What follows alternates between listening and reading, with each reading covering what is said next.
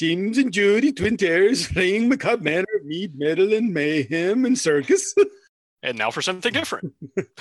It's...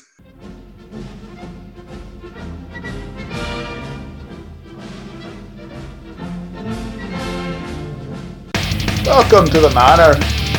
Welcome back to the Twin Terrors, Macabre Manor of Mead, Metal, and Mayhem. I'm Jody. And this is James. I knew that's what you were going to do. James and Judy, twin terrors, playing macabre manner of mead, metal, and mayhem and circus. Okay, Cleese. I was trying to do something different. Uh-huh. Hey, and now for something different. It's... We should put this at the beginning before we even do the theme music. There you go. Well, I'd say, obviously, we're doing Monty Python, but considering we always do stupid Monty Python jokes, it's not necessarily obvious. Oh, that's true, too. Mr. Obvious, longtime listener, first-time caller. There's a varmint under my sink, Mr. Obvious. Really? What's it sound like? Rah, rah, rah, rah. That's a different comedy show. It is. And they have multiple episodes for Mr. Obvious, but that's my favorite. I think that was the first one. It is the best. If you don't know what we're talking about, just look up Bob and Tom Show, Mr. Obvious. Yeah, or the Critter. The Critter, is that what it's called? Yeah, the Critter. Okay, the Critter. There you go. Yeah. Well, I'm going to take my little bit out and just put in your correct name so it doesn't ruin the punchline for people. Or I'll put Baphomet in there over. There you go. But anyway, I guess we should go back across the Atlantic. Are you having a drink tonight, my good man? No, I am not. I am still still avoiding it. Totally understand. I'm actually not doing much. I've tried to start having some tea instead of my over-caffeinated coffee and stuff. So I did add to this little cup of tea a wee dram of Jameson's cold brew. Oh, okay. Yeah. So it's good. Cool. Good stuff. So anyway, after 4 minutes of series one arc that we had was like 4 episodes, I think. And that dealt with series one plus their formation and writing habits right as Monty Python was beginning. Yeah. And I took several episodes because I had so many notes from everything that we went through those, and then we did episodes, but that ended up being me doing a lot of talking until we got to the episode. So I think when I talked to Jody, he was okay with this, that it'd be better if we split it up and we talk some things and then also episodes during each episode. Yeah. So that way, yeah, it works. Cool. And again, I purposely did these backwards, where series 1 will go with their formation and writing habits. Series 2 is their post-university and pre-Python things. Series 3 is their university, and series 4 would be their births and childhoods. Which actually makes sense with Monty Python to do it that way. Well, it does, although I did it because I wanted to talk about their formation up front. And then I thought, what the hell? Sure. Let's just be dumb. I have a note here for myself that says post-university and pre-Python. Kept those bits more pertinent to the other themes of the podcast. I took out a lot. And I think that was a note I made to myself, knowing it'd be a while before we got to this. I made these notes a year ago, and I made like huge sets of notes, and then I collapsed them all so they would kind of go together in an actual sort of real formation. Yeah. And as I was doing that, I took out a lot. And what I have left is still 10 pages before I even get to my episode notes. So I'm assuming that I will also remove a few things here, but we'll see. Yeah. What did I read? Like 10 books? 8 books? I read all their autobiographies that I could get. There's 6. Or Palin, 5 or 6. 4. I don't think Jones has one. And Palin's wasn't so much an autobiography, but as a diary. So I was going to mention that. Oh, okay. Okay. Chapman had one? Yeah, Chapman had one. I think he called it like the Wires autobiography or something like that. Wow. It was hilarious. They were all hilarious. Idols was hilarious. Cleese was funny as fuck. Gilliam's was actually the least funny, but it was even hilarious because he was a little more trying to be serious. Mm-hmm. Man, I tell you, Chapman's, obviously right before he passed away. Yeah. It was fantastic. And yeah, then I read a couple actual Python biographies by other people. And so, 6, 7, Cool. 8, 9 books. I don't know. It was a lot. And you did a lot more than I did. Yeah. I had family in the hospital during the time, so I had plenty of time to read too. Oh, well, there you go. Yeah. I'd say I've watched some documentaries and listened to what was it? Pythons on Python or something. There was something you gave me. It was I guess it was an audiobook, but it was actually them doing interviews. Yeah. So I've listened to that, and I've watched the series, and that's the most important bit. Yes. Well, here we go. Let's just jump in and hope we don't land in a crunchy frog. I still love that bit. So, okay. Idol. I'm just kidding. I got to go because we start doing lines. Yeah. No, David Lee Roth. I don't mean those type of lines. All right. Not going to go there either. Who wants to do some cocaine? All right. So Eric Idle was he's doing some acting. Oh, so again, this is just after university, before Python. Yeah. And there will be some TV shows coming up, but the way we split this up, they'll probably be a bit later. So this is almost like these first few things are almost right after university. It kind of all overlap. Yeah, we'll see.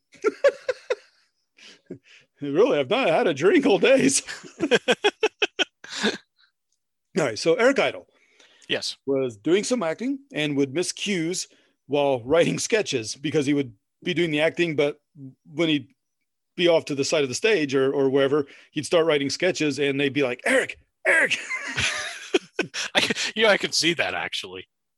Yeah, he enjoyed the writing part a lot more, which goes with the series 1 thing where we talked about how they didn't fight to have roles, they fought to get their skits on. Yeah. Let's see. He wrote radio scripts for Humphrey Barclay, who we've talked about. For his I'm Sorry, I'll Read That Again, which also included John Cleese. Yeah. Would hang out at Sherlock Holmes Club after shows, which really doesn't mean anything at all, except I personally like Sherlock Holmes, and I thought that was cool. And he mentioned birth control being very liberating, which I bet it was. I've heard that.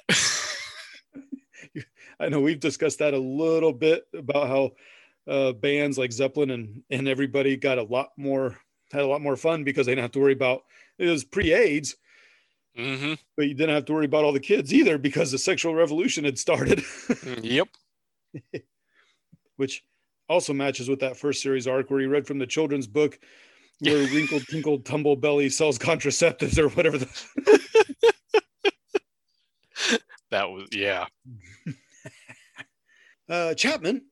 And again, some of these actually intersect with other episodes. And I've got notes on doing an episode on the sexual revolution, which is probably why I put that one in there. That would make sense. Yeah, doing an episode on sexual evolution. So I stuck that in there. Chapman wrote for Petula Clark's TV show. This is Petula Clark, which was on the air from 66 to 68. And he talked about having to do 10 different intros for Downtown, which was one of Jimmy Page's first top hit sessions. Yes, it was. Yeah. And I won't mention again Harry having I used to have anyway. I won't mention that again. You won't mention that you have her doing the German version? I used to. You used to. I used to have it. Yeah. I won't mention that again. Okay. You don't have to this episode. Okay, that's no, but you should when we get to the German episodes of Monty Python. That's a good point, if I remember. Legendary flood, whatever. Yeah.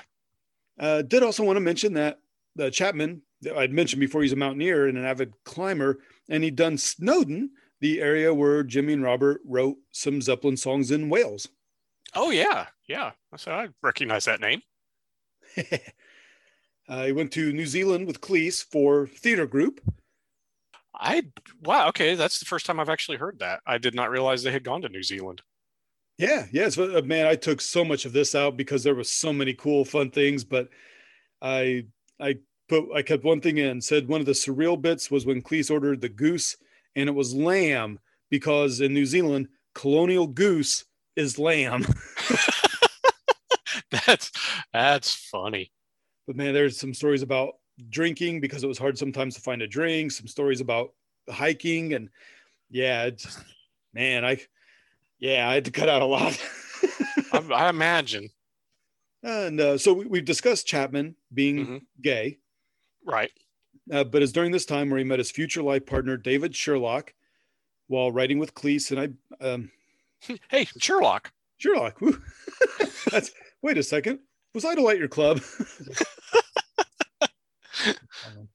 So Spanish, I's are pronounced like E, right? So it's Ibiza, right? Yes. Spain? Okay. Yeah. So they wrote in Ibiza in 1966. His autobiography actually said he was following a gorgeous bull who looked like a goer. And he did tell close friends, which would include Cleese and Idol and others, in 1967. Mm-hmm. And Eric, here are how the Pythons handled it, that knew him at the time. Eric didn't handle the news the best, nor did John, but they weren't horrible either. Mm-hmm. Graham gave Eric a pass by saying his mom looked like Mary Whitehouse. So that was to be expected. And what Deep Purple episode was that? Who do we think we are? So, yes, more information on her. Go listen to that. Yes. But Eric actually wrote about it too in his autobiography, and he said it wasn't a problem for him at all, that he and Cleese and others were just irritated because he'd been sneaking out to see David when he should have been writing and working. Now that I do remember from the documentaries. that was kind of their attitude, that it wasn't so much that, they weren't bothered with that he was gay. They were bothered by the other part of it. When did they decriminalize homosexuality in the UK? Because I know, like, back during like the 30s, 40s, and I think 50s, it was illegal. Man, because of Alan Turing, the mathematician, was gay.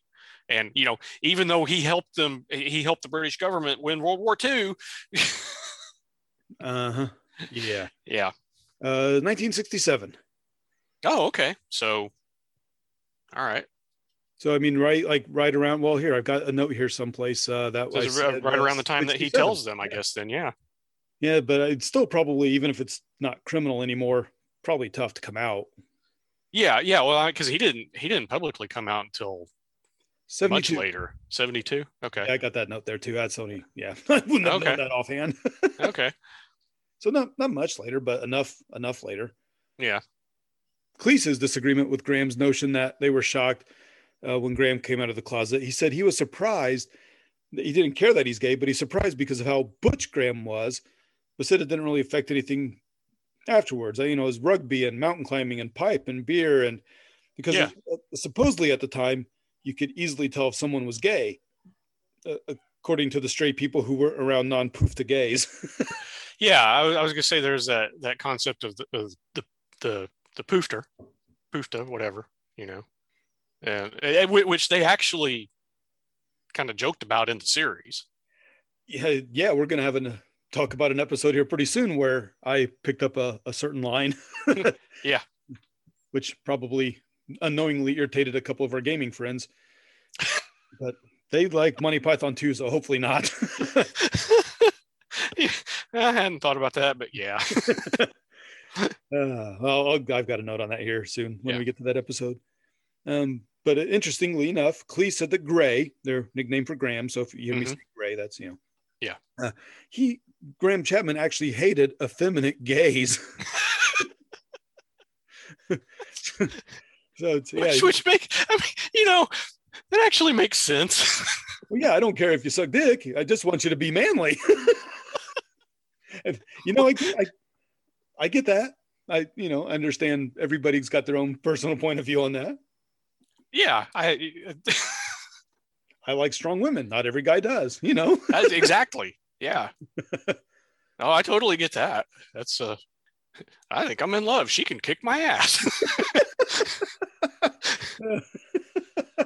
What's that awesome cartoon video so this will be getting into some heavy metal for anybody who if you're not into it, just forward about 15 seconds.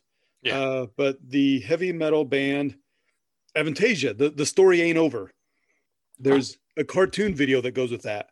I don't know if it's the actual video that the band put out or somebody just merged them together, but it's this heavy metal guy, but he's like this geeky, scrawny dude who likes to draw. And he sees this short, stocky biker girl going around, and he spends the whole video trying to find her to give the keys back. And she kicks his ass once. And that's hilarious. And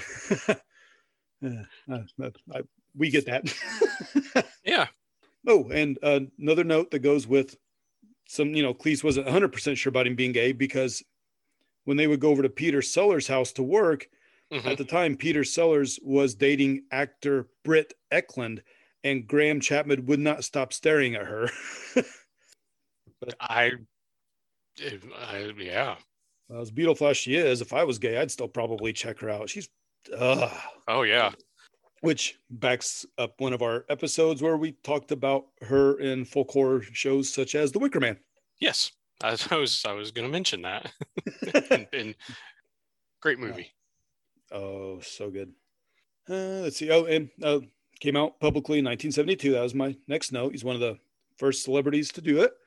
And here's how okay Eric Idle was with it, at least. Well, I'm sure at first even, but later on definitely, because later on a Python fan was upset about a gay member in the group because of the Bible. And his okay. His Python friends already knew, and Eric Idle responded with, "We found the perpetrator and killed him." Time for Cleese. Okay. And anything that overlaps, there may be, if I mention overlapping with Graham and Zealand, so, I tried to cut that down, but so he's offered a job by a firm where solicitors. Thank you. To the Bank of England for 2.5 years, as long as he got his degree. And Idle had mentioned in his autobiography about the Frost Report saving Cleese from managing grocery stores, but I don't know if Eric was wrong or that was his sense of humor. That kind of sounds like his sense of humor, but you never know. It does, and then maybe it's a combo because the company's name was Freshfields, which does sound like a grocery store. It does, yeah. But anyway, instead, because of a 1963 review, which we'll talk more about in university years, reviews were things that the class would give, which included future director Humphrey Barclay and fellow actor Tim Brooke Taylor, who would also be in Do Not Adjust Your Set and At Last the 1948 show that we'll talk about soonish. Yes. But some men invited him to have a drink. They liked his material and asked him to work in the BBC Radio Light Entertainment Department as a trainee producer writer at £30 a week, which was a fair bit more than Freshfield's £12 a week. Love the work. Hell yeah. Love the work. Money was nice. Easy decision. That's on behalf of us two greedy, stingy. Yeah. Hey, Jody, do you want to go work in an office for this much, or do you want to go write music for 2.5 times as much? Let me think about it. Fuck that. I might not be the best music writer, but I'll give it a shot. We'll see where it goes. And I can only get better. Yeah, that's true. Especially when you find good people to work with. Yeah. Which is why I moved to Alabama, to get away from you, you bet. Exactly. No, I'm just... And yet here you are. Yeah, I know. So after accepting the BBC job, The Footlights Review Group invited to do the show on the West End, which is the highbrow London theater area. Mm-hmm. Now, where they use the name Cambridge Circus. But it helped. He said this is where he really learned the rules of comedy, including in timing, which is important. Mm-hmm. You don't want to step on laughs. Sometimes you got to be patient, let the laughs come, and then get back in. Yeah. And Graham soon joined as well, which is then where they went to New Zealand. Okay. And I do have one more New Zealand thing here that's centered more on Cleese. And this is actually a thing that happened. So I'm going to read this as Cleese wrote it. Okay. And you'll see how this may have affected some of his writing in the future, specifically certain Python sketches. When you encounter culture totally uncontaminated by logic, it eventually undermines your reliance on reason. For example, Johnny Lynn walked into a department store in search of cufflinks. Where do I find cufflinks? He asked. Try the tobacco counter. No, said Johnny, indicating the cuffs on his shirt. Cufflinks. Yes. Try the tobacco counter. Okay, thought Johnny. After all, this is New Zealand. So he strolled over to the tobacco counter. Excuse me, do you have any cufflinks? This is the tobacco counter, was the reply.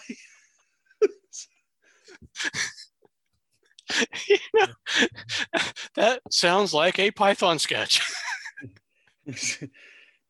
My nipples explode with delight.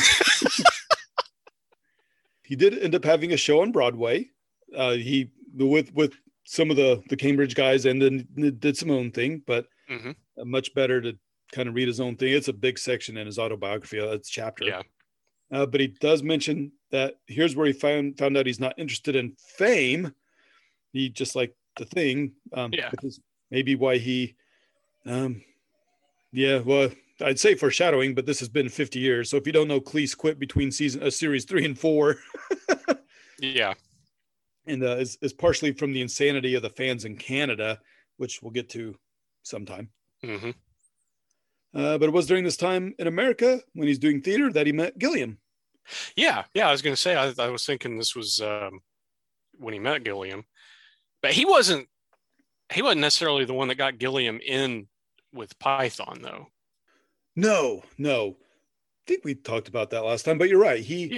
Gilliam knew Cleese, and I think Cleese set him up with like introduced him to one or two people that were in the 1948 or Do Not Adjust Your Set or one of like somebody who got him into a show where Idol, Palin, and Jones were in. I think so. Yeah, that was that the kids show? Yeah, that's what I was thinking. But yeah, when Gilliam went to London, he looked Cleese up, and that was the progression from there. Yeah. So. Yeah, it's kind of really cool because how they worked. Gilliam wanted John because of John's great facial expressions, and they did a photo shoot where John realizes that his daughter's Barbie doll is attractive, and things kind of progress from there. nudge, say no more. Well, here, this might have gone better in Gilliam's, but I've got it here. But you'll appreciate this if you didn't already know. At the time, Gilliam was working for Help with an exclamation point. That was a magazine, wasn't it? Yeah. Yeah. Yep. Help magazine that went from 60 to 65, published by James Warren, who is also responsible for horror comics Creepy, Eerie, Vampirella, and others. Nice. Yeah, he launched his own men's magazine, After Hours, which led to his arrest on obscenity and pornography charges in Philly. And also notable for Help was the editor Harvey Kurtzman. Kurtzman, yes. Mad Magazine. Yes. Yeah. And you also may know him, as I do, from his work in Playboy with Little Annie Fanny. Yeah. Wonderfully naughty take on Little Orphan Annie, which I love. I probably read those as much as I looked at the naked ladies. the especially in the 70s, the Playboy comics were excellent. Gilliam was in the second Python Cleese worked with professionally, Graham being the first. Yeah. And as things were ending in New York, Broadway, he was contracted by David Frost to help with the new BBC show, which would later become the Frost Report, which will be in one of these series 2 episodes, as we kind of split these up. Yeah. And I'm ready for Palin if you are. Sure. Okay. Palin told his parents he's going for interviews. So again, just after university, but he did not tell them they were for TV positions. That's not a proper job. No, it was not. But he got a job at a pop show in Wales called Now in 1966. And I've read in Python interviews also saying that it was in Bristol. So showing that nothing can be agreed upon decades later. Yeah. But because he got the job. But it wasn't in Bolton. Or Not Lob. Not Lob. The same pet store, only in yes. If you're wondering where some of these zingers Jody comes out with come from, you need to rewatch Monty Python. Yeah. But this job allowed him to tell his father what he wanted to do because he actually had a paying job. Although he was glad they didn't watch the show. For example, there's a clip of him in drag looking for a man for sale in a store window. But then at this time, he started writing with Terry Jones at the BBC. And I think now was Welsh because I've seen more information that it was a Welsh pop music show. But comedy wasn't everything. So Palin got to do jokes and sketches. I'd also done a few bits for BBC before because his sister worked there, not as, comedian, but, it's. And you want to know some of the bands that appeared on Now? Sure. Okay, so not that we've talked much about them or maybe not even in passing, but John Mayall's Blues Breakers. Oh, yeah. Yeah. I know we've discussed them. We have. The band. The band, them. Yeah. With a capital T. Yeah. The Animals that we mentioned in our folk episodes. Yep. And the Yardbirds. Ooh. Jeff Beck era. Yeah. Because Clapton may have been with the Blues Breakers. Yeah, it could have been 66. Yeah, I'm trying to. That sounds about right. Yeah, I'm not going to look it up. It is close, and we'll end up doing episodes on the Yardbirds anyway. So, right. Yeah, but that did give him enough money to go to London, write with Jones, and get married to wife Helen Gibbons in April 1966, and wife he is still with to this day. Wow. Always nice to see that. I've just got one thing with Jones by himself, and that's that Terry J got a job with the BBC out of university reading scripts, which helped as his parents didn't really think it was a viable profession, like most of the others. Yeah. And they even let him film them, including a rather neat stop animation with deck chairs that his father, because he now had a paying job, helped move around while Terry did the camera work. Cool. And then we talked about both the Terrys really liking the direction, being directors. Yeah. Because he winds up being a director, co-director on one of the movies and full director on the other. And let's see, but that's it for Jones alone. But I then have a couple notes on Jones and Palin, because if you remember, they worked together as Python writers because they had already been working together as writers, just like Keith and Chapman. So Jones went on to work for something called The Love Show, but his current writing partner didn't want to work on that. So he got Palin to help after Palin finished Now. And The Love Show was going to be about attitudes of sex throughout the ages, which Jones came up with as it was just before the sexual revolution. And he was reading things such as the Kinsey Report, which is a huge sexual attitudes report from the 60s from a researcher from Indiana University. Yes. Yep. And Jones took a BBC directing course that Palin helped with, which goes into the movies that Jody just mentioned and the Frozen Peas commercial that we mentioned in the Series 1 episodes. Yeah. And maybe I should do Gilliam real quick. Hope used captions from old paintings and engravings. And when he worked at Help magazine, and Gloria Steinem actually had that same job at Help before Gilliam. Really? Yeah, the feminist. Yeah. And underground comic artists such as Bob Crumb worked with Gilliam at help. That makes sense. Goes with those awesome 60s and 70s comics. Yeah. He went to England in 1965 and made a huge cartoon hand to help with hitchhiking. He talked about how businessmen still wore bowler hats, which would change soon, which helped the perfect timing of Python because they were both allowed to make fun of it, but it was still the normal thing, so people knew what was being lampooned. Yeah. He dug Ken Casey and his merry pranksters, something Jody's brought up a few times, and yeah, I know what he's talking about. His goat hair coat that we talked about that helped him get the job with Pythons because I don't like his coat. Yeah. Just a 3/4 length suede thing bought in Istanbul for 200 Turkish lira.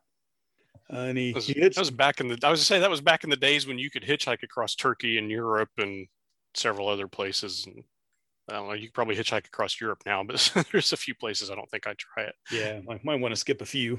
Yeah. And he hitchhiked, motorcycled around Europe until he was broke. And then Rene Goscinny, the co-creator of Asterix the Gaul, gave him enough money to get back home to New York. Oh, cool. When he got back, he went to California, photographed Frank Zappa, and got to be the party noise background of America Drinks on the 1967 album Absolutely Free. Cool. And then went to photograph the Monterey Festival and loved it because it was less muddy than Woodstock and less violent than Altamont. Yeah. Hey, did some work in advertising, did a great soup ad campaign, but the soup never made it into the store where the ads ran, and he said that was quite Python-esque. That reminds me of one of the sketches I just watched. Cool. We should be there soon then. Let's see. Here we go. After the Center City riot of 1967, which I'm not going to get into, look it up if you want. Yeah. He decided to leave and drove east with Harry Shearer of Spinal Tap and Simpsons fame. Oh, wow. Yeah. He talked about being accosted by Northerners because of their hair. So it wasn't just the South that, wasn't liked everywhere. Mm-hmm. So he got to London, worked as an art director of The Londoner, where his girlfriend at the time was the editor, but also got the job because they wanted some American attitude.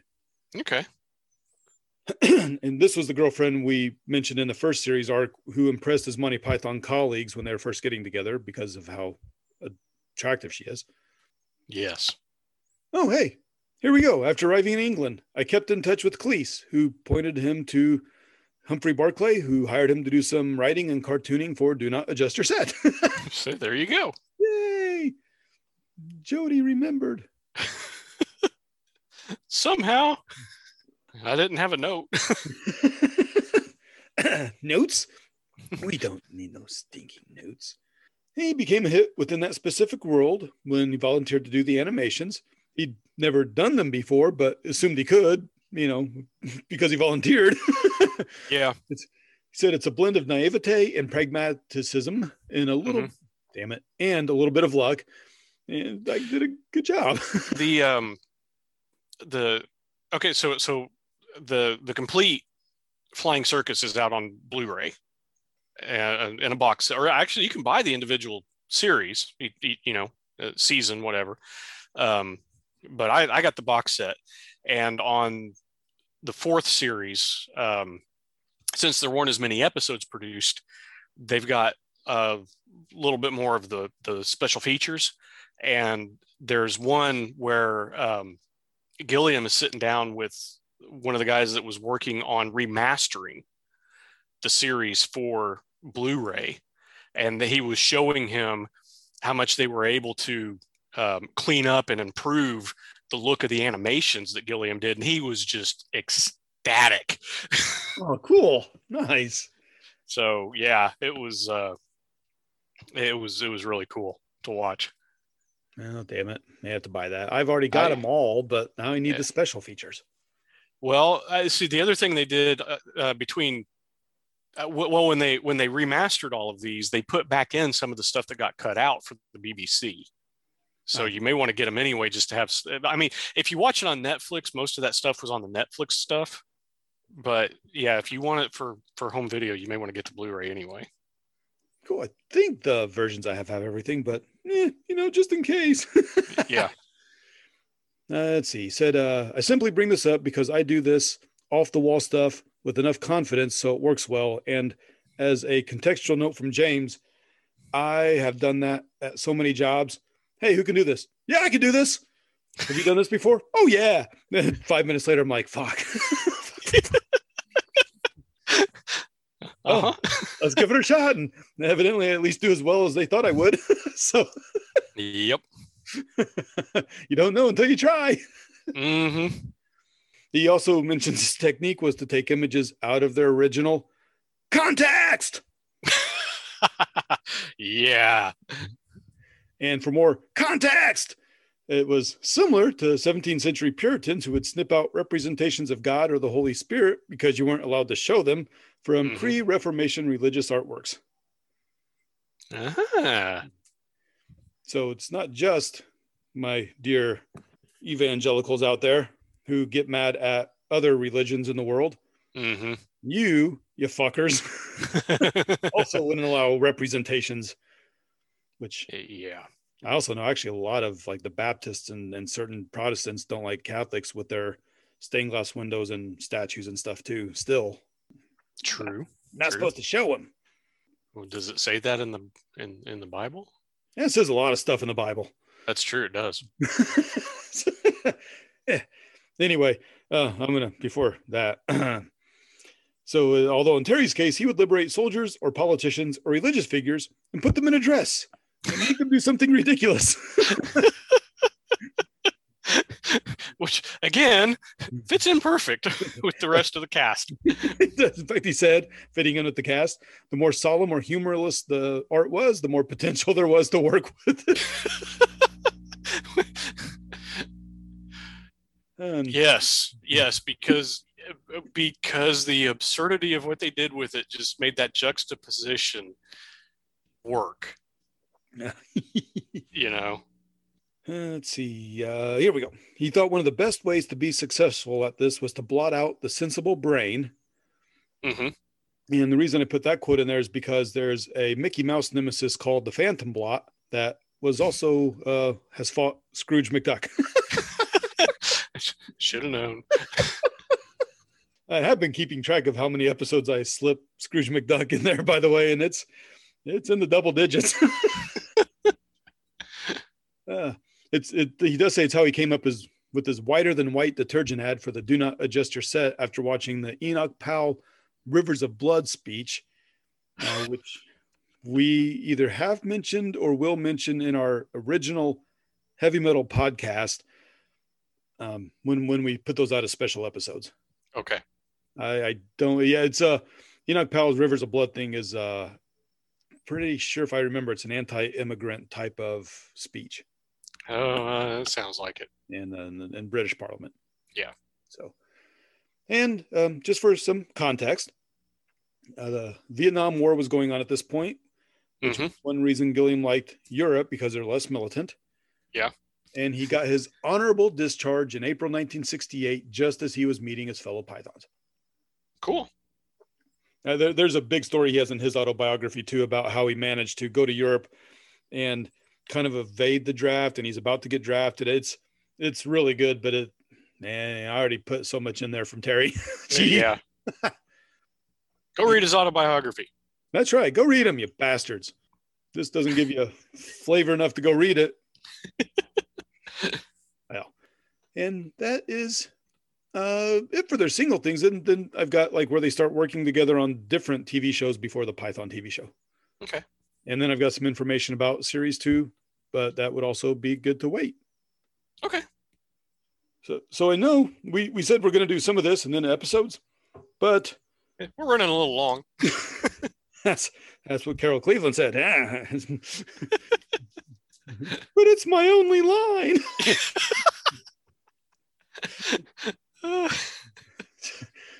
Yeah. Series 1, go back, listen to those, or go watch them. Even better. Yes, yeah, because we're not going to do those episodes justice. No. So yeah, we may just end that one here, and then the next episode will be on some of the actual episodes, and then we'll jump back and kind of whatever. Yeah, that works. Cool. So yeah, go share us with friends and family and stuffs. Yeah, those people. Fuckers. Oh, sorry. We love you all, beautiful people. Yeah. Fuckers. We do.